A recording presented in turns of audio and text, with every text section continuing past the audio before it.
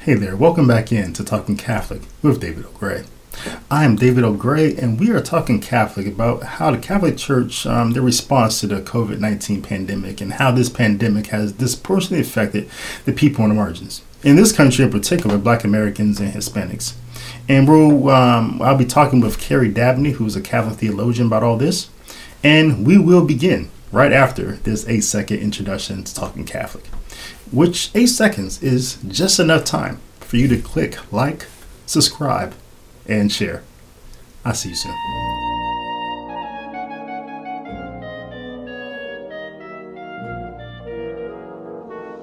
All right, welcome in to Talking Catholic, Carrie. Hey, how you doing? I'm good, man. Hey, it's been about 4 years since we last did a podcast, and last time you were on, we were talking about your conversion from Jehovah's Witnessism. But a lot has happened since then. By the way, for our listeners, if you want to hear Carrie's Catholic conversion story, he recently recorded one with Marcus Grodi on EWTN's Journey Home. So you can listen to that one. You can also listen to the one we did on My Catholic 2 back in 2016 as well. Just type Carrie Dabney, that's CaryDabney, into your YouTube browser. And all his conversion stories come. I know he's doing a little something on his YouTube now as well. So he has a lot of videos on YouTube. Just type his name in there and they'll all come up. But yeah, since that time, Carrie, you graduated from Harvard Divinity School with a master's in divinity. You become, a PhD candidate at Duquesne University. You're teaching theology at Walsh University and Xavier University.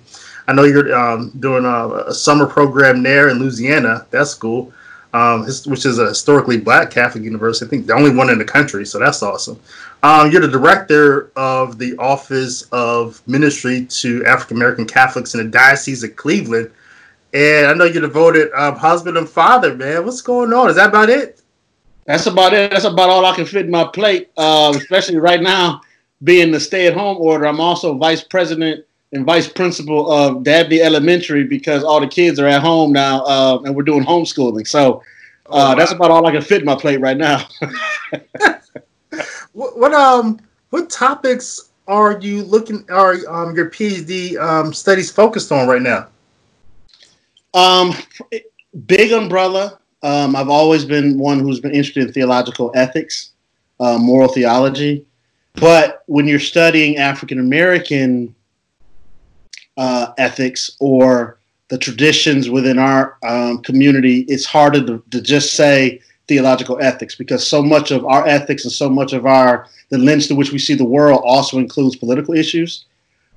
Because in America, the conditions in which we live in our history as part of how we form what we should do and what we ought not to do. So my net is very, very wide.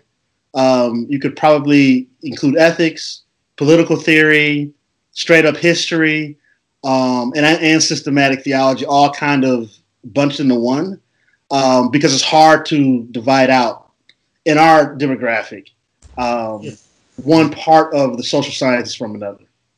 Are you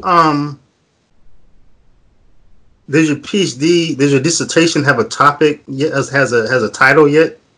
It does not have a. Well, I had a title, but as you oftentimes when you're writing a dissertation, you start to float where the information takes you, because you start off with one assertion that you want to make, but then you find out as you're doing your research, your assertions are wrong, right? So you find yourself kind of shifting, or you also find out, dissertation is supposed to be an original contribution. Well, the further, we've been, theology, Christian theology, genuine Christian theology is 2,000 years old.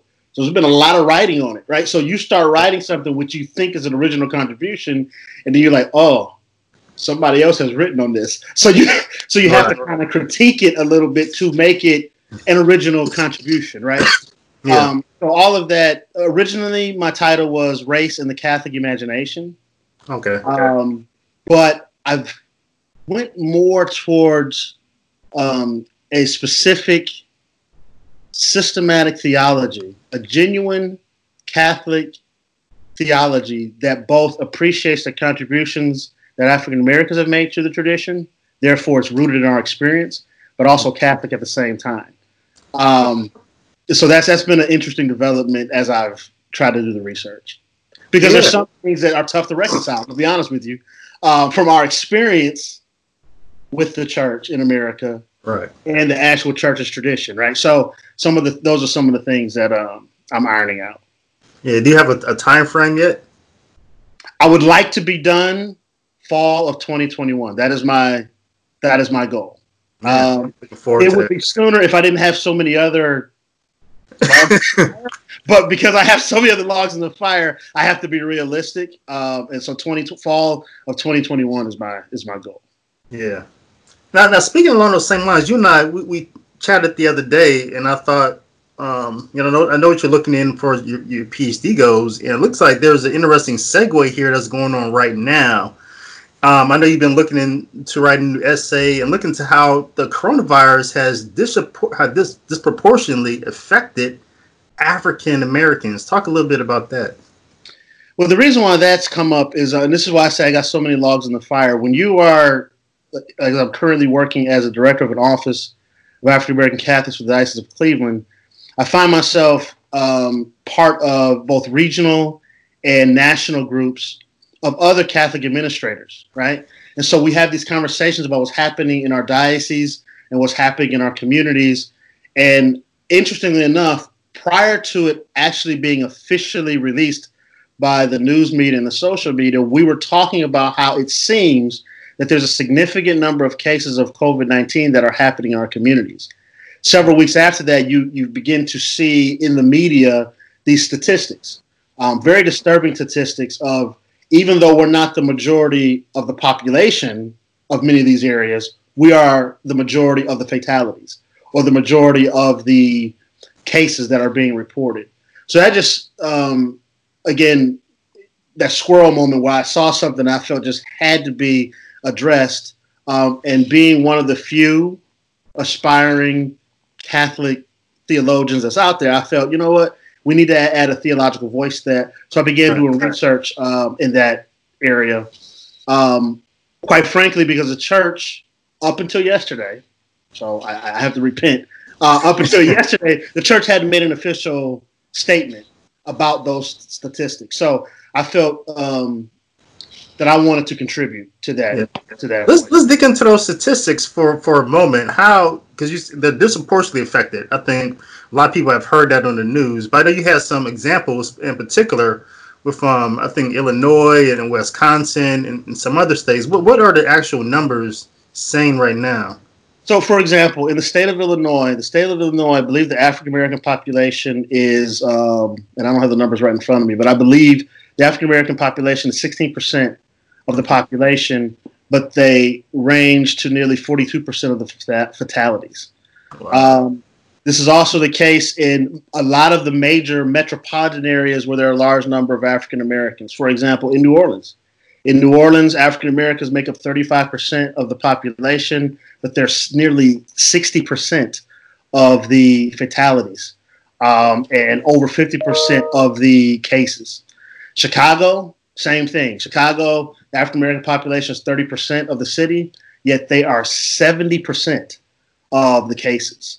So, and I know even some like smaller areas. I know you brought up Wisconsin. I know we were talking about that. Right. You said that Black Americans are 6% of the population there, but nearly 40% of the COVID-19 fatalities. Absolutely. Wow. What are some just like basic reasons why Blacks are just disproportionately affected of a virus that's affected most of the world? Well, first of all, the COVID-19 is the most recent, we'll say, because it's in the news, the attention is being given of the disproportionate cases in communities of color, predominantly African-American communities. But this isn't anything new. This has been an issue, a healthcare issue that has been in place, quite frankly, for a very long time. And as far as the reasons for that, I kind of say there's two branches of reasons for that. You have acute reasons and you have structural reasons. Okay. A lot of the structural reasons leads to the acute reasons. Structurally, quite simply, if you look in the history of our nation, since the Reconstruction era, quite frankly, you've had policies and laws that have been put in place to preserve the privilege of one race over another. Okay. Okay. And so, let me back up for some of our listeners. By Reconstruction, Kerry means like after slavery, there was a program put in place. The Freedmen's Bureau and some other agencies was put in place for a transition from blacks out of slavery, and it all really fell apart not long after it was put together. Correct. And so, on the other end of it, yes, we have made some strides with the civil rights movement and things of that nature. But predominantly, for the most part, what you still see across the nation is inadequate housing for African American community, right? So they're in places or in housing situations that tend to have environmental issues, all right, which contribute to some of the for example, we look at Flint, for example. That's my home city. Flint, with the issue with the lead, with the water, in the lead in the water, right? Obviously, you're talking all this amount of time, they have been trying to work around the substandard water. Obviously, that's going to give some long-term effects to the health in those communities, correct? Right. But there was never enough money to get it fixed, even though with the stimulus package, we automatically came up with trillions of dollars. I'm not going to go on there. That's a whole other podcast. But the point is, all right, that's an example of inadequate housing and inadequate environment. In addition to that, in most African-American communities, you have no real food sources for healthy food. You got food deserts out there, right? Mm-hmm. But we have Popeye's chicken on every corner. So it's going to create these, what I call structural issues that lead to health issues. Okay. Structural issue, for example, in Ohio, I was asked to be part of the Minority Health Strike Force, which is going to look into these issues. Okay. However, right across the hall, figuratively speaking, because we, quarantine, but right across the hall, there's a committee for economic recovery. Okay. Part of the issue is, why do we have two separate committees for this, right? I mean, how do I put it? The wealth of a nation is its people. So if the people are unhealthy, guess what? The economy is going to be unhealthy. So for years, we've separated these issues. In the separation of these issues, of the healthcare and economy, and separated them, has been some of the root cause for these structural reasons why things like COVID-19 affect communities of color worse. That's a brilliant point. Yeah. Yeah, and then I just want to bring up the acute reasons, what I say are more close to home reasons, is quite simply because of the structural issues. Now you have, for example, the essential workers that we celebrate, with the exception of the doctors and the nurses, what I call the high income end of the essential workers. If you look at the other essential workers during this time, the store clerks, those in the hospital who are cleaning the rooms, the housekeeping service in the hospitals, those who work in public transportation. What community do these essential workers come from? Right. They come from communities of color, right? And so obviously they're being exposed to it more often, but not getting paid the same amount of money that the higher end essential workers are. If that exposure is bringing it back to their communities. So there's several different reasons why I think we're seeing a larger amount of cases in the African American community. Right. Now, I was thinking about the fact that I was telling my daughter about this the other day. You always try to teach your kids lessons, right? And so I was talking to her about. I think anytime, you may agree with this or you may not, let me know. But I think anytime climate or socio-economic disasters happen, I think this is what you're talking about with some other issues, that it always disproportionately negatively affects people on the margins. In the United States, people on the margins tend to be blacks, Hispanics, people who are in poverty. Okay. Mm-hmm. And not saying, of course, not all blacks or Hispanics are in poverty, but we're talking about a larger percentage of people in this country. Right. The image of Hurricane Katrina come to mind, I think, most particularly when I think about this. I mean, the people who had the resources, they got out of New Orleans, right? But those who did not, where do we see them? We saw them sitting on rooftops. We saw them stuffed in the Superdome. Right. And you look at issues like the influx of drugs in inner cities, mass incarceration, 30% of black men, the abortion genocide, 33 to 50% of black babies, poor performing schools infest inner city schools, single parent homes. I think over 70% of black children are raised by a single parent. All those things, I think black Americans are disproportionately affected by.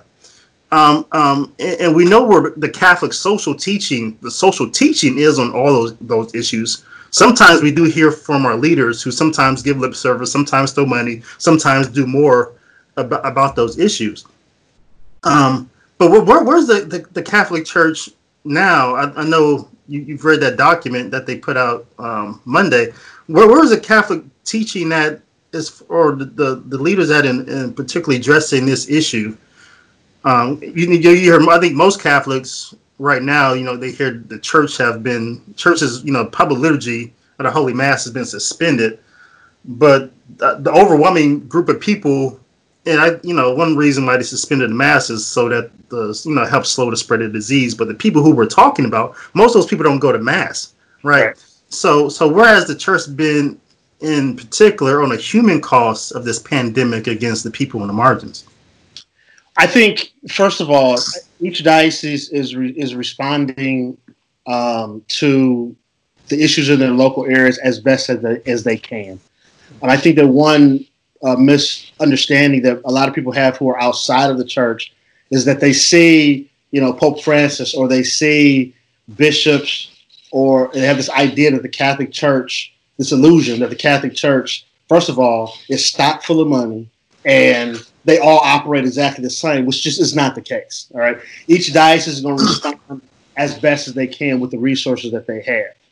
Generally speaking, I do think the Catholic Church is making as best an effort nationally as they can to their local areas. There are some, just like there are parishes who live Sunday to Sunday from the offices, there are dioceses who live that way because they don't have as many resources as another diocese. And so one thing I think people forget is we think, well, we're just not going to Mass. But you got to understand, if we're not going to Mass, offerings are not being collected. Right. So offerings are being cut, which is through the people. It's actually through the offerings of the people that we're able to maintain a lot of programs. So it's not I want to say that it's not just a non-response to some of the issues. There may be a lack of resources in some dioceses. Okay. At the same time, just as each diocese responds as best as they can, each leader, each bishop in the diocese has his own lens through which he sees priority, or how he stacks priority in responding to social issues. I'm not, for sake of keeping confidential, I'm not going to say his name, but there's a bishop who said to me one time that he experiences every time they go to the bishops' conference. The only thing all the bishops can agree on is that Jesus came, that he died and raised on the third day. That's about all they can agree on. Okay, everything else is they have conversations, right? And so up until yesterday, there was not really a response specifically to the statistics of what's occurring in the African American communities. However, yesterday there was a statement released by the U.S. Bishops Conference, specifically many of the bishops who are chairmen of, for example, Bishop Fobb, who's the chair of the Ad Hoc Committee Against Racism, Archbishop Nelson Perez, who is the chair of the Cultural Diversity Committee, Auxiliary Bishop Perry, who is the chair of African American Affairs. They actually drafted a statement identifying and acknowledging that there is a disproportionate amount of cases found in the African American communities, and they're urging both state and government leaders to address the issue, address both the structural and acute conditions that are happening in the communities to address this issue. So I was pleased to see a recognition and statement, because quite frankly, in our history, that has not always been the case. Right. So to see them move forward on that it's almost like I want to say like a attention getter for local dioceses to pay attention to those communities. Now, obviously, the church's teaching on pro-life covers all these issues that we've talked about, right? Okay. At the end of the day, quite frankly, as a lay minister myself, I feel it's each of our responsibilities, not just our leaders, but each of our responsibilities to react to what we're seeing in our communities, and as best we can, to ensure the sanctity of all life. Obviously, with a preferential to the most vulnerable. And in this topic, that most vulnerable are communities of color because of lack of access to healthcare. And I didn't mention this before, but also, quite frankly, because of the unclear language when the outbreak began. Is it a hoax? Is it not a hoax? Is it, what do we wear a mask? Do we not wear a mask? I mean, there was no real clear in the beginning of what we were supposed to do with this. Yeah. So if you got unclear language going into a community that already is suspect of institution, okay, obviously it's going to take those of us on the ground to assist. Yeah. That's a good point. It's hard to say the world has never seen anything like this, because it has, but these things don't come around so often that we know how to respond to these things. But we definitely, and I want to talk to you about that in regards to the government. I think we have to do, moving forward, if another one comes along, at least we know how to do better. We should be doing better. Clear messaging from the beginning. Science is always changing, but relying on, aspects of it that we know are certain, But moving forward, also with the church, I mean, what do you think?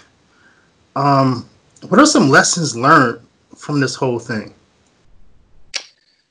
Well, I think one thing is, I'll say when I say disappointed, it's not an individual. I think all of us as Catholics, regardless of what side of the aisle you sit on politically, I think that we allowed ourselves to become, for lack of a better term, bipartisan, even within the church.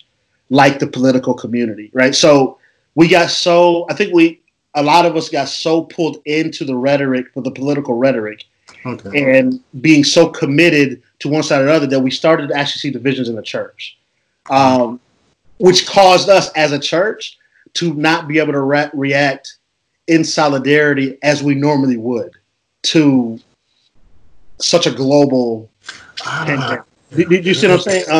We're the one institution on this planet that should be crossing borders. And we've allowed ourselves with all this, and no pun was intended when I said borders, but we've allowed all this divisive talk, particularly here in America, to cause ourselves to look inward as opposed to kind of lose that universal flavor that I think is what the appeal is of the Catholic Church, right? Yeah. I think we lost that. And so I think this is an opportunity for us to regather it, recapture it, and move forward and be sensitive and remember that we don't want to repeat. We want to repeat that. It's okay, obviously, to have your own political leanings. Right. But we have to be able to also separate. There is a distinction between the state and the church, right? And so as Christians, our number one vocation, our number one party is Christianity and living the life of Christ. And he's given us the power with that, with the Holy Spirit. So that's probably the big thing I think we can all, bishop to the person sitting in the pew, we can all take that and really try to recapture the heart of Jesus in this situation. Yeah, I think that's a beautiful point, because you were speaking about that earlier. And bridging those things together now, you're talking about the economic response versus the economic costs and the human costs, and how in the political sphere they're two different things. But in Catholic theology, these things are two different things. It's one. It's what a person is justice. I mean, I think that concept, that teaching in the church really encompasses everything. What does a person do? Mm-hmm. And what they do addresses their whole person. And so, I think the Catholic Church, like everything, we've had the answers, right? And I think, like I said, I think we have to do a better job as well, right? Yeah. I mean, the danger of this, and this is the extreme. So some people, Kerry's pulling a straw man, but the danger of this of separating things like economy from human life or human health is during the times of slavery, during the slavery institution. What was the South's reason for keeping the slavery institution? Because it kept essential service. Right. It kept our economy going, right? That's what they would say. We can't get rid of slaves. They're important for the economy. So they were so focused on the economy that they overshot human life and pro-life. And we may think, we passed all that. Well, are we, though, if we're separating these issues, concentrating on one while not paying attention to the expense of one over the other? That's why I say I genuinely believe that Catholic social teaching, if we focus on it, and remember that this isn't just a teaching that is equal to any other ethical teaching. This is teaching coming from the source of love that brought the universe into existence. Mm-hmm. We remember that.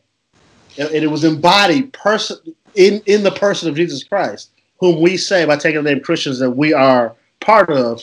If we concentrate on that and keep that focus, I think it'll keep the divisions from being, at least within our own Catholic and Christian communities, which I think can really, to use a Bishop Barron expression, Christify the world.